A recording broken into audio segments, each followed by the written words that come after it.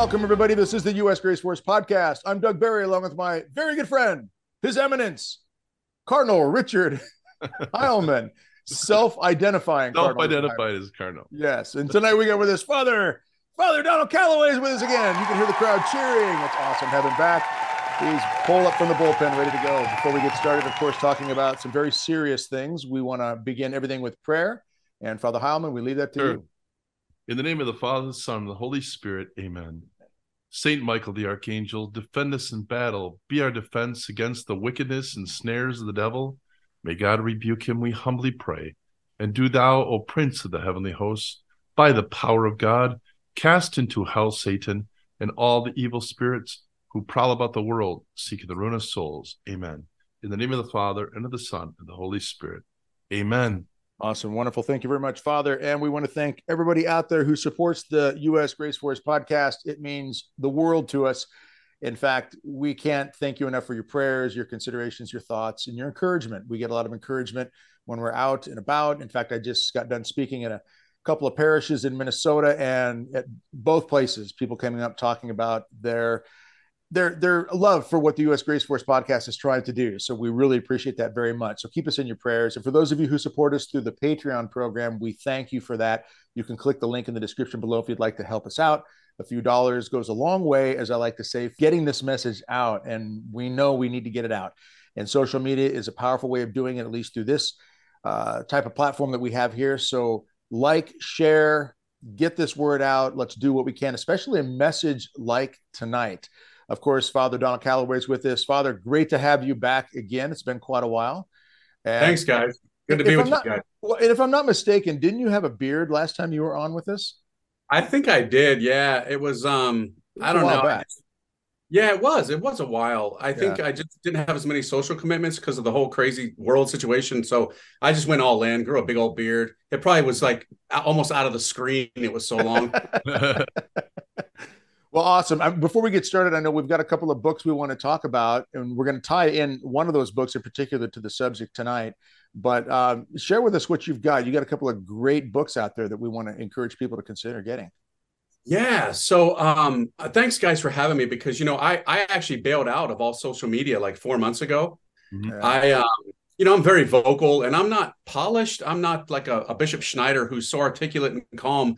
I get upset and I tell people off. So I really said, you know, I better bail out of social media before I got to live on a beach somewhere, or, you know, so thanks for having me on. That way I can still plug some of my books, because people aren't aware of what I'm doing now as much. So the one that came out a couple months ago is a comic book, actually. I never thought that I'd be doing a comic book. It's on St. Joseph. No surprise to people who know me. The Chaste Heart of St. Joseph. So it's a perfect stocking stuffer. Everybody get this. Yes. Yeah, you got to have a big stocking, though. It's a big book. Well, but it's awesome. You know, it's a graphic novel, so you got all this artwork in it, which is absolutely fantastic. Beautiful. So yeah, that's great. Great. It is a great Christmas gift. And then the one that's brand new. It's so new that we don't have it yet. It arrives next week. And people can order it already. It arrives and it'll ship out the first week of December. Is this one, the 30-day Eucharistic Revival? You know, we're at this time of Eucharistic Revival, and the book is based upon the writings of a saint named Saint Peter Julian Imard, a French saint whose writings about the Eucharist were off the charts. So this is a hard-hitting book. I cover some serious topics in it, and again, you know, it's going to rattle some people, but I'm cool with that. You know, everybody knows I'm not afraid to, you know, shake things up and speak the truth. So it's going to be good stuff. Thank you for doing that. Nice. Yeah. Thank you for getting those out, and encourage everybody. The link in the description below to get these books will be available. I'm thinking about getting a bulk order for, I bet you have a bulk order price for like parishes too. So I think I'm going to do that for sure. But I meant for sure I'm going to get it for myself, but I'm really thinking about doing that, because we were talking before the show and you were kind of filling us in, and I hope you do here tonight. But this sounds awesome. And here we are in the midst of the Eucharistic Revival. Okay. And frankly, I wish I heard more revival-y stuff out there. I mean, you know, the people are advocating, you know, Eucharistic adoration, which I think is central to a Eucharistic revival. So that's awesome. But I'm of the school of thought, and I think you guys are too, that and that's where we were kind of was going with Our Lady of Akita. And let me tell this quick story, and people who listen to us often will have heard this, but I'll just do it real quick. I entered my Catholic high school and in that first year I was there, religious imagery everywhere. We had mass at least once a week. The resource center was filled with all kinds of theological texts and everything. The nuns in full habits, the priest was there all the time. And then in 1 year, and I have people I went to school with that back me up on this, the religious imagery is gone. The nuns' habits shrunk. So did the number of people in their order. The priest was MIA. We had mass once a semester, and it got that kind of folksy kind of mass. And that happened in 1 year. That year was 1973. And that's why I'm connecting a lot of dots right now in 1973. The other thing that happened in 1973 was Roe v. Wade. And the other thing that happened in 1973 was that the American Psychological Association determined that homosexuality was no longer a disorder. So it was just like 1973, things changed. And it seemed like, and that's where we get to the message of Our Lady of Akita. And here I'll pull up the one line I want to focus on, right? But the work of the devil will infiltrate even into the church in such a way that they will see cardinals opposing cardinals, bishops against bishops. And the priests who venerate me will be scorned and opposed by their confreres. To me, I interpret that as they're canceled. And we look at a lot of the priests and now Bishop Strickland who are canceled. And one of the things that you can see about each one of those is they're very devout. And it seems like that's a threat nowadays. Because why? Because one of the things that is common among these priests is they want to insert more reverence, more sacred in the Holy Eucharist. And it seems like there's this battle, cardinal against cardinal, bishop against bishop, against this. And it seems like it's been going on really since 1973. The council was over, 65. But by the time it took a few years for them to kind of take control, and they did. And so I don't know. I'm going to stop there. But Father, I don't know. Our Lady of Akita, 1973. Then add one more thing. It just popped in my head. Is we had just had the 50th anniversary, and we recently had Father Chris, who's in your order with you, your friend, good friends with him, Father Chris Alar, and he did a conference in San Francisco on Mary and the Eucharist. And then at the conclusion of it, they were seeing the image of Mary, and it looked a lot like the image behind you right now, Father. The image of Mary in the monstrance of the Holy Eucharist. And that was on the 50th, and it was on October 13th, the 50th anniversary of Our Lady of Akita. So it just seems like, and again, one last thing, cardinal against cardinal. We were talking before the show, we were remarking about there were 5 cardinals now that have new dubia that is really challenging some of the things they seem to want to, insert into the church right now, that goes against what the church has taught for so long. So I don't know, Father, it just seems like we're in a Eucharistic revival, and it just seems like we've got to overcome this movement that wants to not only dismiss reverence, but attack it, as we see so much of these. So, Father, and I know you were talking about Father Peter Amard, that he, is that right? Is Father Peter Julian Amard? St. Peter Julian Amard. Yeah. St. Peter Julian Amard. That he was really, that was one of his focuses, wasn't it? The reverence. It was.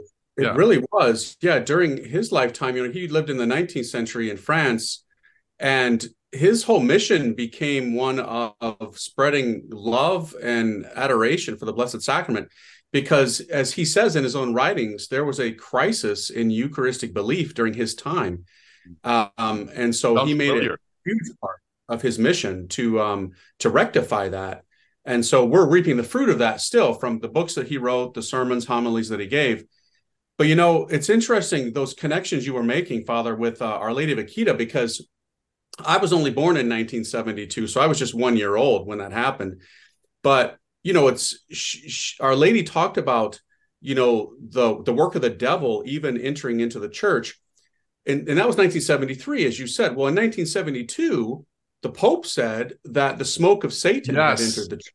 So Our Lady was basically just re-echoing what the Pope himself had said the previous year.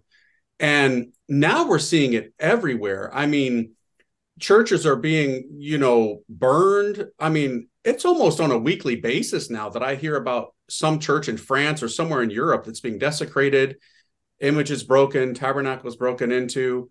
Even here in the States, you know, we have this whole woke culture that wants to spray paint statues and just destroy everything and tear it down. Tear down the statue. And yeah, it's crazy. And so right now, you know, with the bishops against bishops, cardinals against cardinals, priests against priests, the ones who are devout and pious and want to be reverent in the liturgy are the ones who are taking the beating. Right. And then, you know, tying it into the Eucharistic revival. Here we are in a Eucharistic revival, which is great. I applaud the effort. It's wonderful. But I have to say, you know, I'm kind of an itinerant preacher. I'm on the road every week in different parishes across the country. The majority of people that I talk to in your average parish, they've never even heard of the Eucharistic revival. Right. They don't know what it is. So I'm like, really? And, you know, you have to almost be in the know. You have to be like in the club of being a devout Catholic to even know that it's going on. But for your average person, they're not hearing about it in homilies in your average parish. They don't know. So that's one reason why I put the book out. But man, I wish we could do so much more for the Eucharistic revival, because it seems like it's a great effort, but yeah, I got a lot of ideas on that. Well, and Father, I mean, I like your thoughts on this. The fact that we're in a position where we have to call for a Eucharistic revival, you revive something. I mean, I think you revive something that might be on like life support. You know, it's going under, it's dying. There's something wrong. Otherwise, why revive it? Something has drifted amiss in order for us to think we need to revive that. Would we have to have a Eucharistic revival if what Our Lady said in Akita was not in fact going to happen? I mean, she said there would be this breakdown within the clergy, even this battleground within the clergy. And we've reached this point where we see it everywhere. We've lost, in many ways, we've even lost sense of the sacred space of the church. You know, how often after Mass, people just start talking, leaning on the pews, their backs are turned to the tabernacle. There may be people on their knees praying the prayers of thanksgiving after Mass, and still people are talking all around. Now, unfortunately, I know I've done that before, and I've tried to be much more sensitive to that in recent years, but this is something that has not been reinforced even as consistently, that the space even where the Eucharist is brought into our presence, the altar, the church, even the sacred space is not given a certain elevation, if you will, in conversation so that we start thinking differently. So is it true then, in your opinion, Father Calloway, that we're in a position where we would not have to revive this if what Our Lady said in Akita was not in fact happening?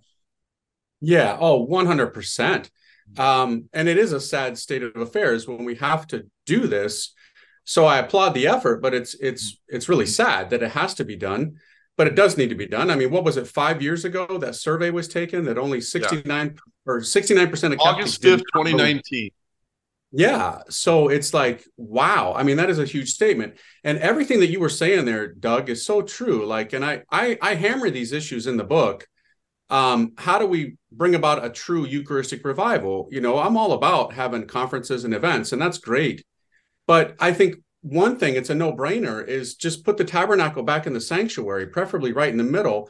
You don't need a strategic planning program or, you know, endless conferences. All a bishop has to do in his diocese is write a letter and say, look, this is going to upset a lot of people. I know it's going to be a financial burden. I'll help raise it. You know, we'll do a begging campaign or something.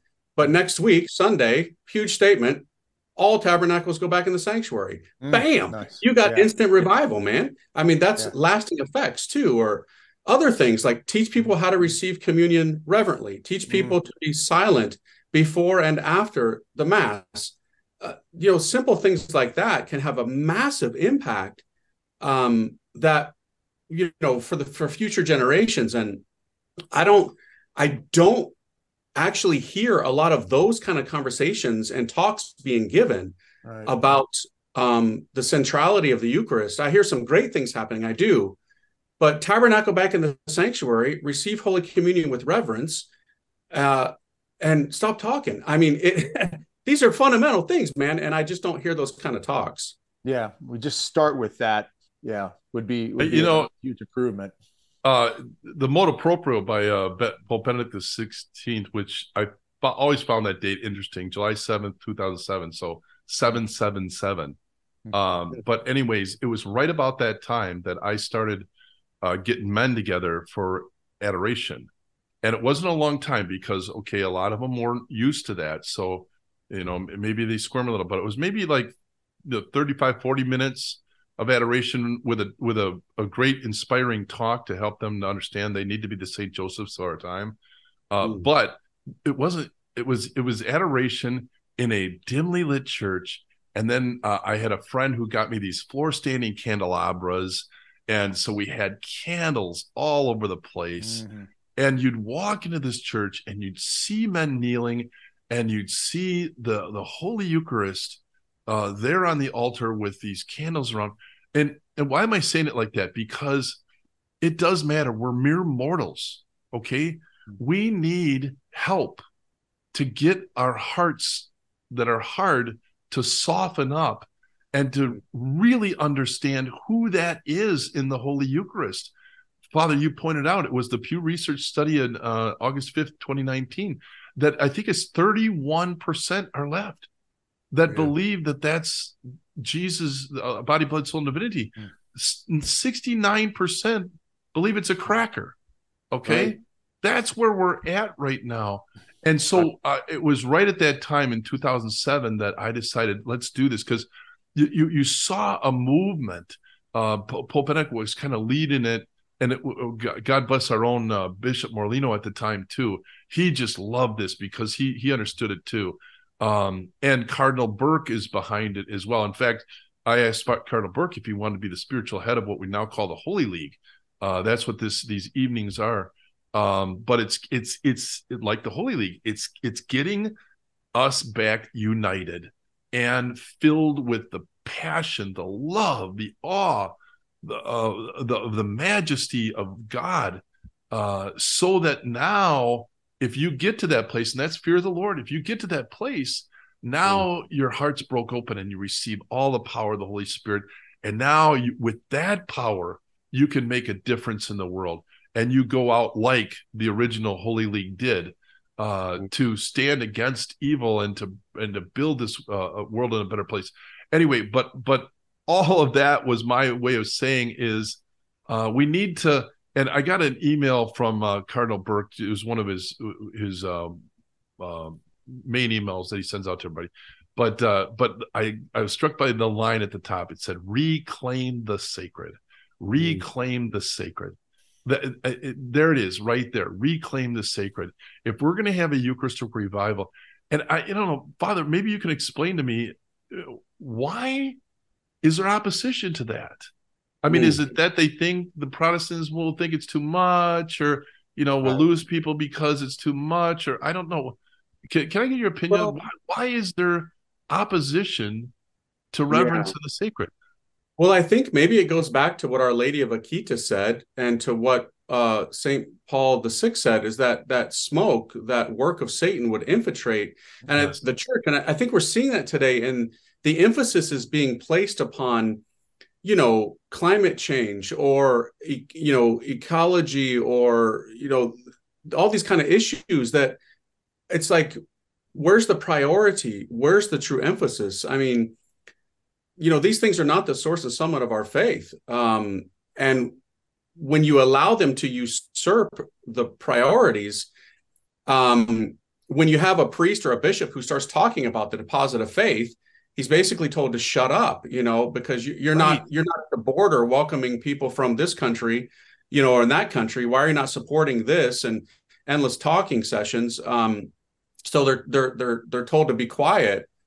That definitely is not good. And I think, again, it goes back to Our Lady, because she's going to bring about the revival. I mean, I've been telling people now for 20 years, I've been a priest 20 years, and they'll say to me, Father, why do you hammer that issue of the tabernacle placement so much? And I say, well, look, Our Lady is the model of the church. She's the first, living tabernacle. And where was the placement of the presence in her body? Front and center, man. Right? Jesus was not off to the side in her body. He was in her womb, front and center. Right. And that should be the model for every Catholic church. Again, it goes back to the pattern of Our Lady. And she adored him, which you alluded to, Father, there. I mean, adoration is a huge part of this. And yet you literally will have certain bishops who don't seem to really be into Eucharistic adoration, or, you can't do a procession in my city, or you have to cover up, the monstrance. It's like, what?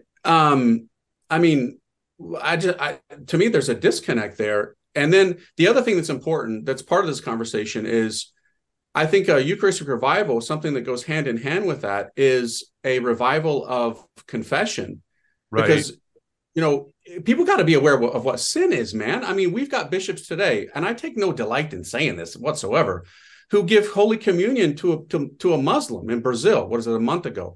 We have, masses today, funeral masses, where Holy Communion is given, and for two homosexuals who died, God rest their souls, and then a rainbow flag is draped over the casket, and then the bishop defends it. This just happened, 2 weeks ago in Mexico. What is going on, man?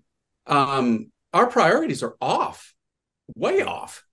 So we got to get back. And without Our Lady, it's just not going to happen. And Our Lady would want us to know that Jesus is central. We have to confess our sins. We need to know right from wrong. And we've got to adore our Lord. Without that, we're not really going to experience a true Eucharistic revival. I mean, yeah, Father, going back to Akita a little bit, I like your thoughts on this. The fact that the statue in Akita, which is the statue of Our Lady of All Nations, which is a prior church-approved apparition from Amsterdam in the late 40s, early 50s, to a woman named Ida Perdeman. But this statue now, it's about a 3 to 4 foot tall wooden statue in the convent in Akita, begins to weep, and it weeps and perspires. And there's a stigmata in one of the hands, the shape of a cross that bleeds. And at the same time, Sister Agnes receives a stigmata in the other hand, and also for about the same length of time that the statue carried that stigmata. The perspiration, they said, smelled like perfume, like roses. It was beautiful, but all the fluids, the tears, the perspiration, and the blood were all tested by independent medical facilities, at least I think 3 times, if I'm not mistaken, under the request of Bishop Ito. They were not told where they came from, and they were all found to be human. But the tears in particular, I want to ask you about.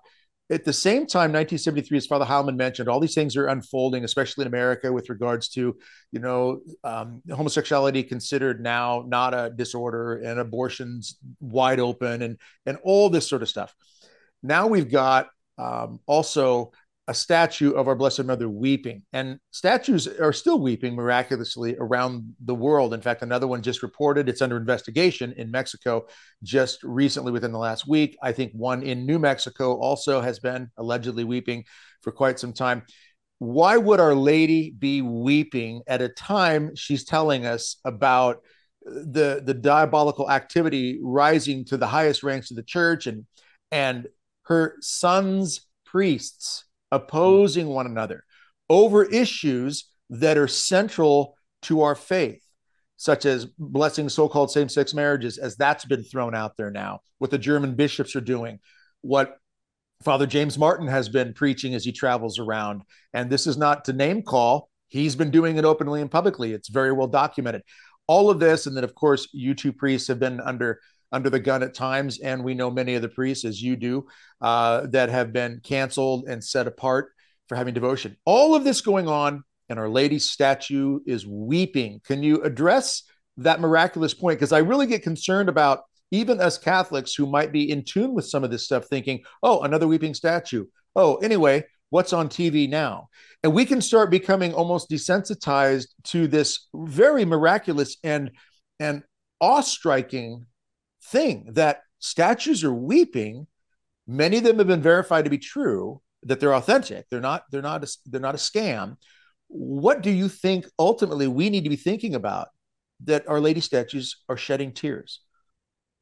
Yeah, I mean, I think, heaven is saying, look, I'm trying to get your attention. Pay attention. This is something that's not ordinary. This is extraordinary. And your mother is crying. You're offending her. You're hurting her. And nobody wants to see their mother cry. If a child sees their mother with tears, they want to smother her with kisses. They want to console her. They want to be close to her. And, it kind of harkens back to Our Lady of La Salette, right? Where an approved apparition where she cried. And the reason basically was, she said that people are using the name of the Lord in vain. This was in La Salette. And they're working on Sundays inordinately in ways that they should not be. And, that upset her. That did not please her. And now, oh my goodness, think about today, what's happening with the lifestyles that are taking place in the world, and sadly, even in the church, and all of this division, all of this infighting. Our mother is trying to tell us, and the Holy Trinity is allowing this to happen. Sons and daughters, pay attention. Your mother is in tears here. Don't you want to console her? Don't you want to correct your behavior so that she's not crying? It's a wake-up call. And so, yeah, some people would make light of it. But when it's approved, when the church has investigated, we need to pay attention, and we need to do our part to, Mother Mary, we're sorry. I'm sorry for my own sins, anything I've done to offend you, sweet Mother Mary, and your Immaculate Heart, and let me make reparation to you and to our Lord for the things that are taking place. It just seems like we're living in a time where, and I don't know, I look at in history, but at least the last couple hundred years for sure, that God has been giving us as a wonderful gift, Our Lady, the Blessed Mother. And what an amazing gift that is. I mean, it's a tender mother that is not as threatening, right, as a powerful dad. That I now I'm thinking, when we were growing up, Mom would always say, "Wait till your father gets home." And you'd be like, gulp, but I love my dad, but he knew how to crack the whip, but anyways, in a good way. But you see, what a wonderful gift we begin. And she's our advocate. She's a mediatrix of all graces. She's a co-redemptrix. And I always love that image too, that when we offer a petition, she puts it on that golden platter and dresses it up, and then goes and pleads to her son with our petition on that platter. It's just a beautiful image to try to understand what's really going on here. And if you love my mom, I'll love you too.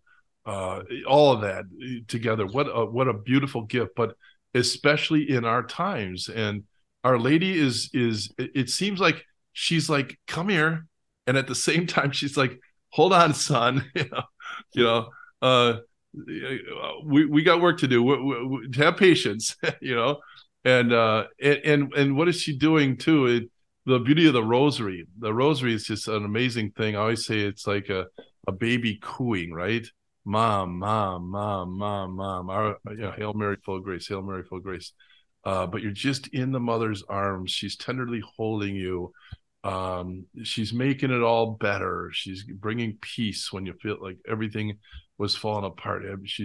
See, what an amazing gift we've been given with her. And here we are in these times, and she's pleading with us to come to her, but come to her through the greatest gift ever given, the Holy Eucharist. That gift of Jesus' own body, blood, soul, and divinity, and come to that through the Holy Eucharist. Can you help us understand, Father Peter Julian Amard, what was some of his thoughts about how we can open ourselves up to that power of the Eucharist through some of his teachings? Right. Yeah, he is so amazing, and yet he's not that well known. I have to say, I remember when I was in seminary, one of the seminarians gave me a little book of his, like a little series of books, and the one that I read was about Our Lady, and those were really St. Peter Julian Eymard's two great loves, was Our Lady and the Blessed Sacrament. And he was just a simple guy, and yet what he did in France and now worldwide, I mean, he founded several religious communities. He's been called the apostle of the Eucharist by several popes. Um, and I think like it's really a model for priests, especially in these times, to go to Our Lady and to go to the Eucharist to help shore things up, to help repair the damage, because you really can't do one without the other. I mean, Our Lady made the Eucharist in her holy womb, and when you're close to the Eucharist, you want to be close to Our Lady. Our Lord wants you to love his mother. And so in his writings, he talks about how to be silent in the presence of the Blessed Sacrament, both at Mass and then outside of Mass and in adoration.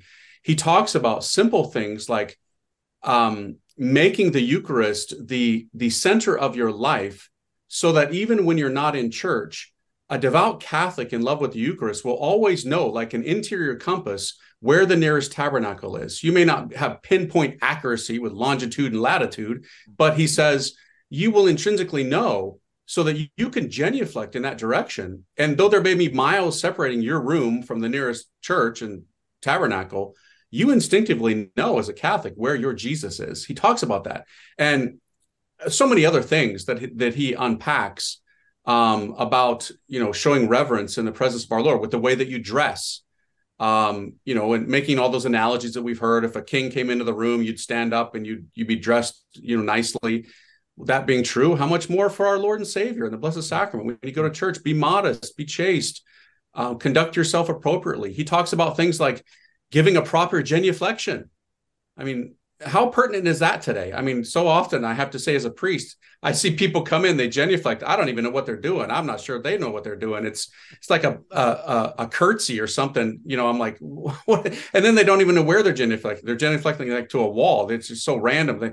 Routine. They've lost, because the tabernacle is not in the sanctuary and all these kind of things. So he unpacks a lot of these type of issues. And this was in 19th century France. So just like the writings of Fulton Sheen, right? They're timeless. And so I'm trying to bring back and make more people aware of this great saint in this book, because I wrote it, but at the same time, it's based off of his St. Peter Julian Eymard's wisdom on the Blessed Sacrament. And I'm really hoping that it really helps us in this Eucharistic revival. Father, I'm curious your thoughts on the other pieces of Akita and the other message. A friend of mine put out quite a while ago a post, and he said, look, everything in Akita that has been prophesied has happened except one thing. Ooh. And yeah, that's the big kicker, is this natural consequence of a chastisement, which she clearly warned about on October 13th, 1973, that fire would fall from the sky, the great multitude of the world would be annihilated, the good would die with the evil, even priests would die. It would be so bad, worse than the great deluge, that those who were living would envy the dead. And then at the end of it, she says, the cause of my great sadness is the loss of so many souls. Can you just give your thoughts on that? Because that's a hard one for people to process. I think it ties in very much with our treatment of the Eucharist, of our rejection of this truth. And this, as Father Heilman, you always like to talk about the importance of a supernatural revival, that we need to have this revival of understanding and appreciating the supernatural aspect and reality of God. And we've kind of walked away from that in many ways. And face it, a lot of it has been because of just poor catechesis, but also a lot of hearts have decided not to invest in this truth. I mean, I would say this as an example, anybody married longer than a week knows that you don't want your marriage to be a procedural or rules and regulation marriage, where you're just doing what you need to do based on what your vows were. And so you're kind of checking boxes and so forth. You want to know that you can sit across the room from your spouse, your loved one, the one that you gave your life to at the altar, when you were married, and know that there's a heart-to-heart connection. And the investment of the heart requires time, requires effort. It requires a precise, I want to know more about you, and I want to get to understand how I can love you better, and so forth and so forth. But that connection, anybody on a natural level knows they want that. All right, in a marriage or in any kind of family scenario, parent to child and so forth. Father, can you address the fact that we just seem to have lost touch with so much of these things, and this key thing, this key part, I should say, of that fire falling from the sky part of the message? That's a pretty serious warning. What do you think? It is a very serious warning. I remember the first time that I read that, I was like, oh boy, I need to kind of, check myself and make sure that I'm where I need to be. Because that's our mother, right? She's telling us, she's warning us. She doesn't want this to happen, but if we continue in leading the lives that are irreverent towards our Lord, and the source and summit of our faith, then this is a reality. And I think also, correct me if I'm wrong, but is it in the same apparition where she says that unless you repent, you'll only be left with two things, I think, and that's the rosary and the sign left by my son. Was that Akita? I think that was Akita. Yes, it was. She does. Yes, yeah, it was. She says that. Yeah. Right. And, the amazing thing to me, I'm sure your viewers know this because I know that Father has talked about it before. Sister Sasagawa is still living. Right. And she just a couple years ago talked about a penitential rosary that heaven was asking us October to pray. 6, 2019. There you go. Right. Yep. So the message remains. And so it was cover yourself in ashes and pray a rosary of repentance. That's right. That's right. And so then it's like, have we done it? I don't know. I see pockets who have, for sure. And as I say, I travel a lot, and I see a lot of people who are responding to the message of Fatima, to Our Lady of Akita, and they're really entering in as individuals and as families, and that's awesome. That is so wonderful when you see that. But a lot of times you don't, and you still see the lack of belief, or sadly, and this is difficult for me to say. As a priest, sometimes I'll see people who do profess a belief in the Eucharist. So praise God, they have that belief, and that's wonderful. And yet they don't believe many other things that the Catholic Church teaches. For example, they continue to believe in homosexual marriage or contraception or even abortion. And yet they do believe that Jesus is present in the Eucharist. And I'm like, ay, ay, ay. And so you have people who are receiving communion, many of them big names, and they're not being corrected even by the leadership of the church. Oftentimes they're being encouraged or defended in these aberrant, practices. So we're in a real pickle right now, because I have to ask myself, are we really praying that penitential rosary? Are we really doing what we need to be doing as a people? I see pockets of it, but sometimes I'm like, I wake up and I'm like, is the fire coming today? Because how long is our Lord and his goodness and his mercy and his love going to allow this to continue? It's a serious warning. Our Lady has given it, and we need to heed it. Father, what do you think we can do? And wait, I'm going to put it this way, because you and I are priests. What do you think? What can the laity do right now? I mean, I think they should get your book. I'm going to get it, because that's going to deepen kind of our understanding of the Eucharist, and also put us in that place of contemplation where we can really open ourselves up to what God wants us to hear about what we can do, all that. But what can we do right now? Because it just seems, let me get this line again, because I got it right here. The work of the devil will infiltrate even into the church in such a way that you see cardinals opposing cardinals, bishops against it. But it just feels like that right now, that evil has infiltrated. It's taken charge almost. And I know a lot of our listeners out there are feeling that way right now. How can we, like they did in the Battle of Lepanto, how can we, here comes the Ottoman Turks, and they're going to deal the last blow. What can we do right now to stand against that? Well, I think, part of that story of the Battle of Lepanto is that men went to confession. There were a priest on all of those ships, and in that, militia, they were encouraged to go to confession before battle. So I would say to everybody, look, there is a lot of evil that's crept into the church, but don't let the evil creep into you. You oftentimes can't control what this bishop is doing or what this group of people in this country is doing, but you can control what you're doing. So stop sinning. And if you have sinned and fallen out of grace, go to confession as soon as possible. Don't let the devil have a grip on you, because then you're a fallen soldier. You're not going to be able to hold your part of the battlefield, right? We've all got a place on that battlefield. And though sometimes you may think, well, mine's not that significant. No, it actually is significant. One weak link in that line and the enemy can continue to get through. So do your part where you are. Be in a state of grace. Be living a devout sacramental life, a pious prayer life.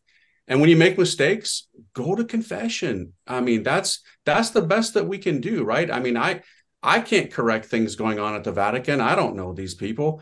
I pray for them, but I'm just trying to do the best that I can to tend to the mission that the Lord has given to me. And that helps me from not getting discouraged or, just looking at things so negatively, because we can do that, right? When all this stuff is thrown in our face on a daily basis, almost every morning I wake up and there's new news from the Vatican, and I'm like, all right, let me focus here. I can't control them dudes. So I'm just going to be doing my thing right here. Maintain peace. Lord, I love you. Help me stay focused. Yeah, Father, that's something, people come up, and I'm sure you probably have gotten this too over the years. You talk about Fatima, you talk about what Our Lady said about consecrating Russia to her Immaculate Heart, or Russia will spare the error of her ways. And then people come up and they'll say to me regularly, well, do you think the Pope did this? Do you think the Pope did it right? Was Russia truly properly consecrated? And my response started to just become, I don't know. That's really outside my security clearance. I don't know, but I do know that I have not done everything she's asked me to do, which is I was asked, as are you, to pray the rosary every day. And I haven't done that. But like you were saying, that's what I'm responsible for, that I can do. Now, I can sign petitions and I can, send emails to the Vatican. I don't think it's going to reach anybody, but my prayers to our Blessed Mother for her intercession, and to our Lord adoration and so forth, those things are heard. So I like what you said there, because I feel the same way about that. I want to read something and get your thought on this. Thessalonians 5. This was just at the time we recorded this, last Sunday's reading, for and just a piece here about, but of the times and moments, brethren, you need not that we should write to you. Okay. For yourselves know perfectly that the day of the Lord shall come as a thief in the night.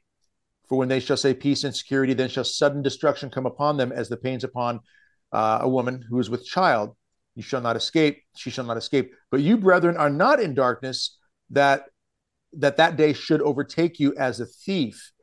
And that part about not being in the darkness, we talk about the reality that this other message about fire falling from the sky, the reality of God finally stepping in, as the Rwandan genocide was an example of that, which was prophesied 12 years before it happened in 1982 by our Blessed Mother to those children, again, approved by the church. And then 1994, this genocide breaks out. In 3 months, nearly 1 million people are slaughtered, and many, many more million brutally injured, and on every level. Our Lady does not lie. And when she says these things can happen, they can happen. Now, some are conditional in the sense of if man does not repent and so forth and such.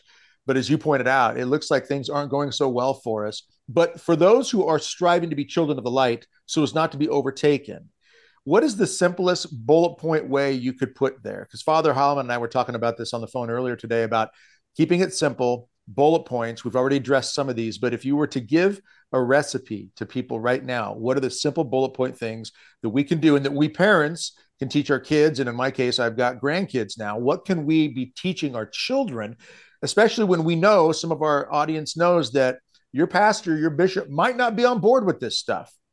But that doesn't negate our responsibility as husbands, fathers, you ladies, as mothers and wives. What should we be doing? Simple bullet points to keep it simple, to the point, so that we are children of the light, so we're not overtaken, And if in our lifetime, this fire does fall, we may be caught up in the disaster of it, but we will not be overtaken in our hearts and our souls if we're prepared.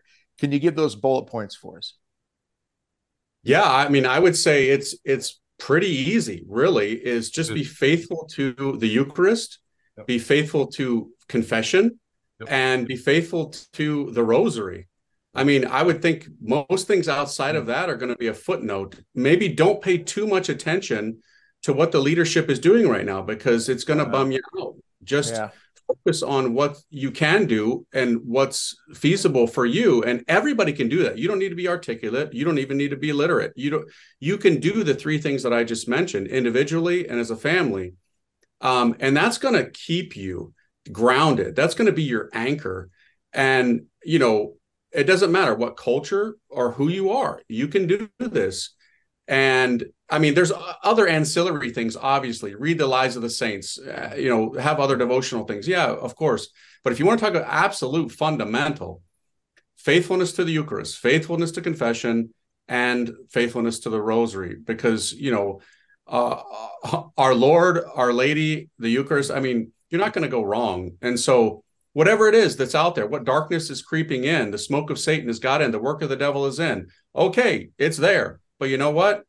I'm a child of the light. I know Jesus Christ. I know Our Lady. She's my mother. And so I'm not going to freak out. And I mean, we're all going to die someday, and all this is going to dissolve and melt away. So if it happens soon, okay, Lord, help my heart to be ready. This body, if it melts away in some fire from the heavens, so be it. I love you, and I want you. And real quick follow-up. I find it interesting, and you run into this too, I'm sure, where people every now and then will come up and they'll say, well, but we don't have to pray the rosary. I mean, it's not part of the deposit of faith. We're not bound to it. Well, no, we're not. But when the Mother of God comes to the world in approved apparitions, especially when they're accompanied with amazing miracles, like, I don't know, a spinning of the sun in the sky and weeping statues, and she says at these moments, pray the rosary. She doesn't say, hey, if you feel like it, if you're not distracted. She says, just do this. It's a beautiful invitation from her, but she makes it pretty clear that this is a very, very important piece of trying to affect positively what's going on in our world right now. I mean, what do you say to those people who kind of set the rosary as granted, it's not necessary in the guise of what, die in the state of sanctifying grace and so forth, but how powerful it is, and that the Blessed Mother herself would make this a key part of the plan to, as she said in Fatima, avert war and bring peace to the world. What are your thoughts to the people who question or struggle with praying the rosary? Well, I mean, I would simply say, okay, technically, you're right. Technically. So if you're not going to do that, then show me what you are doing that is comparable to it, because we're told to pray at all times. We're told to, that our Lord's mysteries are sacred and saving. So show me. And nobody ever has. Nobody's ever said, oh, well, I do this. No, you don't. And that's like way less, because the rosary is basic. What the Psalms were for the Old Testament is what the rosary is to the New Testament. It's that praying of the Word of God that can be done at any time, anywhere, and it sanctifies your day. To pray the rosary is to make a daily pilgrimage in your mind and your heart to Bethlehem, to Calvary, to Cana, to all these sacred saving mysteries. And so, it's something that is a gift from heaven, and it is the most persistent theme that Our Lady has said to us in her approved apparitions. Pray the rosary. I don't know how much more, clearer that it could be. And so those who don't pray the rosary, usually they're saying that because it's a cop-out. They don't want to make the commitment that requires sacrifice on a daily basis to enter into a conversion. Usually they're attached to some particular sin that they don't want to give up, because the rosary will convert you. The sacred saving mysteries of Jesus Christ, praying the Word of God, always bears fruit. It never returns void, Isaiah the prophet says. So it's because they don't want to change their life. And so I'll never stop telling people, just like the saints, pray the rosary. You got to pray the rosary. Yeah, man. Father, first of all, amen, amen, amen. Everything you just said. And Doug, you too. But yeah, confession, Holy Eucharist, and the Rosary. And I was listening to you guys too, and I would word it this way, because I'm agreeing with everything you're saying, but Our Lady in her love gave us something simple and concrete that we can do, because otherwise we're trying to figure it out. How can I love you, my lady? How can I do I go over and pick a flower, and then do I bring it over to the, what do I do? It's same. And then it never seems complete, because no, she just says, pray the Rosary. And she can say that to what? A 7-year-old, and they get it. And so mission accomplished, and it's a love act, and here we are. And so it's an act of love, I think, with the Rosary. And like I said too, it's just a beautiful way. It's a mantra, isn't it? Hail Mary, Hail Mary, Hail Mary. It's beautiful, like a child cooing to his mother. And so, but you're right. I was talking with you about this, Doug, earlier, and I just said, I think that we try to make this whole thing difficult because it gives us a pass. Oh, I'll get there someday. Getting into the divine life and getting close to God is a kind of a lifelong process. You see the tone of my voice. So we're able then, and here's the way I've been putting it lately, is we're able to manage God. I'm doing this. We're keeping God at an arm's length, a manageable distance. Okay. We're not, in other words, all in. Okay. Because, I got to get a PhD in theology first, and I've got to learn about all the saints, and I've got to climb Mount Everest in order to get there. So I'm giving myself a pass. And I've been preaching about almost word for word what you just said, Father Calloway, about these 3 simple things, but it's simple. Go to confession, just get it all cleaned up, get that fresh start. God's mercy, it's amazing. Then receive our Lord in the Holy Eucharist, and then love his mom. And here's the concrete, simple way to do it: pray the Rosary. That's it, and you're in now. But what about parish council doing meetings? Stuff with you, because he can trust you. What? Parish council meetings. We have to have committees formed, and then have reports, and then subcommittees, and then we'll take 3 months, and then we'll decide. Okay, maybe we should move the tabernacle to the center of the church, and we should emphasize more reverent reception of communion, and let's have more confessions available. Well, let's have a committee to discuss whether or not we should have more confessions. You're right about that. Yeah. Keep it simple. I have to say, I'm so glad that I, have never been in a parish. My temperament just wouldn't work in that sense. I mean, if I was assigned to a parish and the tabernacle wasn't in the sanctuary, I'd move it that night. I'm not consulting anybody. And if I get a phone call, from the higher ups, hello, let's talk about it, but it ain't moving. You can come in here and move it back, but I ain't moving it. And if you got to remove me, take me out before you take him out. All right. Oh man, would you be canceled right away? But you're kind of like the guys who've been canceled, where they're just like, no, this is what our Lord wants, and I'm not going to compromise with the world, right? And it's awesome, Father.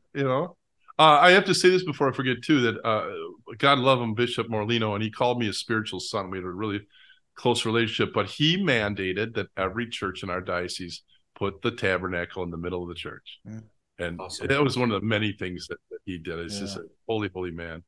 But you're right. Get that tabernacle in the middle. Offer adoration more. Be extravagant in how you offer the sacrament of confession.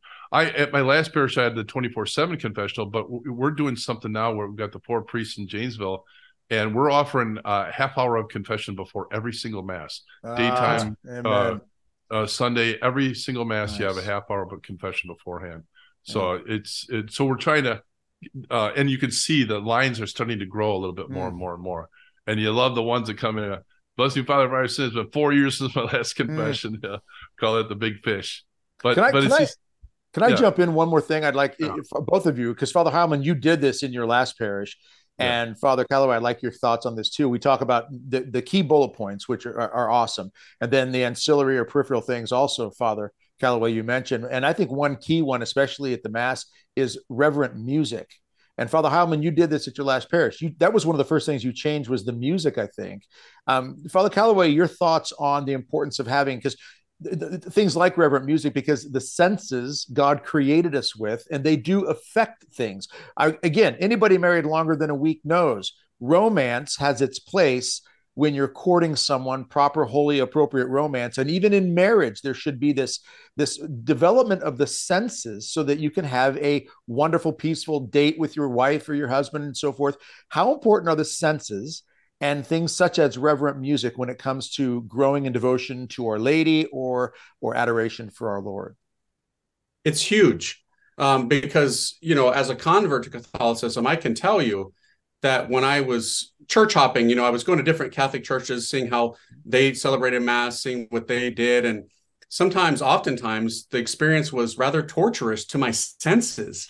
It was just, wow, how many verses of this song is this person going to sing that can't sing? And, I would say things sometimes and they would say, oh, no, St. Augustine said those who sing pray twice. And I'm like, huh. But then I actually learned something in seminary. The actual faithful translation of that is he said, those who sing well pray twice. It's not those who sing. No, it's those who sing well pray twice. Interesting. That's a huge difference, man, because I can, it is. even as a priest, right? Like when I'm celebrating a Mass and the choir director or whoever is just taking us down 27 verses of some lame song, and I'm just forced to stand there with a book being tortured. I prefer silence. Just say a silent Mass. If it's not going to be done well, just do it in silence, man. Right? We oftentimes feel that we have to have constant noise, and that, in my opinion, is a way that the culture, has crept into the church. Because what's wrong with silence? A lot of times I'll go somewhere and celebrate Mass, and some random person in the pew will just start singing after communion because they feel the silence is awkward. And I'm like, I was enjoying the silence. Are you that uncomfortable with just sitting here for 5 minutes? Our Lord is inside of us. Let's just be with him, So I love silence, but yes, music, when it's done well, can enhance, can be a blessing, can be something wonderful, but it has to be done well and reverent, of course, not goofy stuff. I wish there was a movement to expose more people to sacred music, because I just feel like, I'll take myself for example. I've all of a sudden I got this one music director that was well versed in sacred music, and I'm like, wait, what? With each piece he'd introduce and develop with the choir and, polyphony and all this stuff. And I'm going, really? So I was astonished to discover it. And I just think that's where a lot of people are. They don't know any better right now. Right. I just wish there was a movement. It's astonishing, really, when you think about it. Why isn't there one in our church right now? Because I had to really kind of dig to, I remember it was St. Mary's Seminary that they put together a Schola. And oh my goodness, people look it up online. I think you can find pieces of it, but it was stuff like that where you had to really kind of do a deep dive to find it. So I would love to see if there's any listeners out there that wants to figure out a way to, expose more people to this beautiful polyphony, and the sacred music that's out there. Please do that. But I agree too, because there's something stirring about that kind of music that, again, gets you to understand that is God on that altar, because we're mere mortals, and beautiful churches and beautiful music and a reverent offering of the Mass, and those, servers that are like, military honor guard, and all that just helps our senses go, okay, that is God up there. That true sacred art. Images that move you when you walk in and you look at them and you think, I should just be silent and absorb this beautiful piece of imagery that is telling the story of something holy and sacred. It's key. This stuff is key. You would wish with this Eucharistic revival, what we all were just talking about right there, that's what they would focus on. That would be amazing, because then again, we're merely humans, we're mere mortals. We need to get that hard heart softened to go, you're amazing, God. And it just, the experiment, I always put it this way, the experiment failed. The post-Vatican II experiment failed. And now people, especially young people who weren't indoctrinated during the 70s and 80s, are discovering these reverent offerings of the Mass and sacred music and, sacred architecture and things like that. And they're running to it. They're running to it. Father, I think, as you were saying that, you know what came to me? I'm sure this has been said before, but it's almost as though sacred music, sacred art, sacred architecture, they're like sacramentals, right? Because they're a gateway that opens us to the God. They honor, and dispose us to receiving grace. And when you have the opposite, what would the opposite of a sacramental be? An inhibitor? I don't know, but it's something where you're just like, stop singing, or something, or this is ugly. It's not going to dispose you to want to enter in deeply into the sacrament that's going to give you grace. You're going to want to run away from it. It's like an obstacle. An obstacle. There you go. Right. Father, Father, go ahead, Doug. Real quick. I'm sorry. I'm just curious, Father, what your thoughts would be for the average Catholic. Myself, I'm just an average layman out there. What will we get from your book? I mean, this Eucharistic Revival book sounds amazing. And again, information is in the write-up down below for people to get access to order it. What will we get? We'll have plenty of time for Christmas. So you can. It arrives in house next week, and it ships the first week of December. So you can get it for Christmas. And on the website, you'll see you can order it right now. That's not a problem. So you're definitely going to learn. Powerful gift. Yeah, you can order it right now. So 30 days. So it's a 30-day program. So it's not just a book that you read. It's a book that you do. So it unpacks the writings of St. Peter Julian Eymard, alternating the days between the litany of the Holy Eucharist and the litany of the precious blood every day, with meditations, little reflections that I offer. And you're going to learn about everything that we've been talking about: the importance of Our Lady in the Eucharist, confession in the Eucharist, reverence in the Eucharist, modesty in the Eucharist, proper reception of Holy Communion. I even bring up things like altar rails. Why don't we bring them back? It was efficient. All these kind of issues are in the book, done well. It'll rattle some people, but that's okay. It's okay to be rattled, because we need conversion. So that's what you're going to get. And you're going to learn about St. Peter Julian Eymard big time. Yeah, that's awesome. Yeah. You don't move unless you're made uncomfortable. When you're sitting comfortable, you stay there.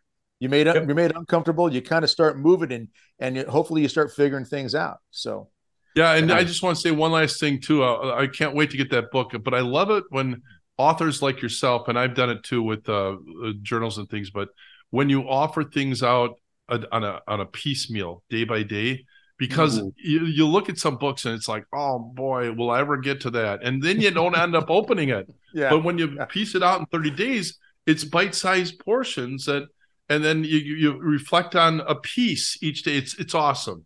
So really, I can't wait to get my own copy, and let's send boxes and boxes to the USCCB. Okay, I think that'd be a good idea. Eucharistic Revival, right?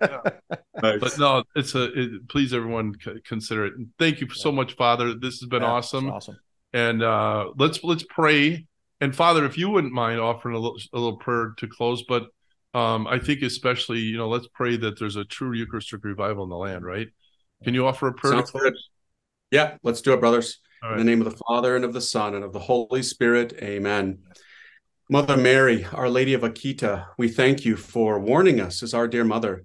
Help us to focus on the Eucharist, on confession, on the Rosary, to change our own hearts so that we can respond to what it is that you are asking us, what it is that the Holy Trinity is asking us, so that we can be renewed and wipe those tears from your motherly face, which we love so much. Mother Mary, always bring us closer to Jesus. In the name of the Father, and of the Son, and of the Holy Spirit. Amen. Amen. And don't forget Chaste Heart of St. Joseph for the kids too. That looks awesome too. So. Yeah, it's on the same website. Awesome. Thanks, Father. Thank you, Thanks Father. for being with us. God bless, brothers.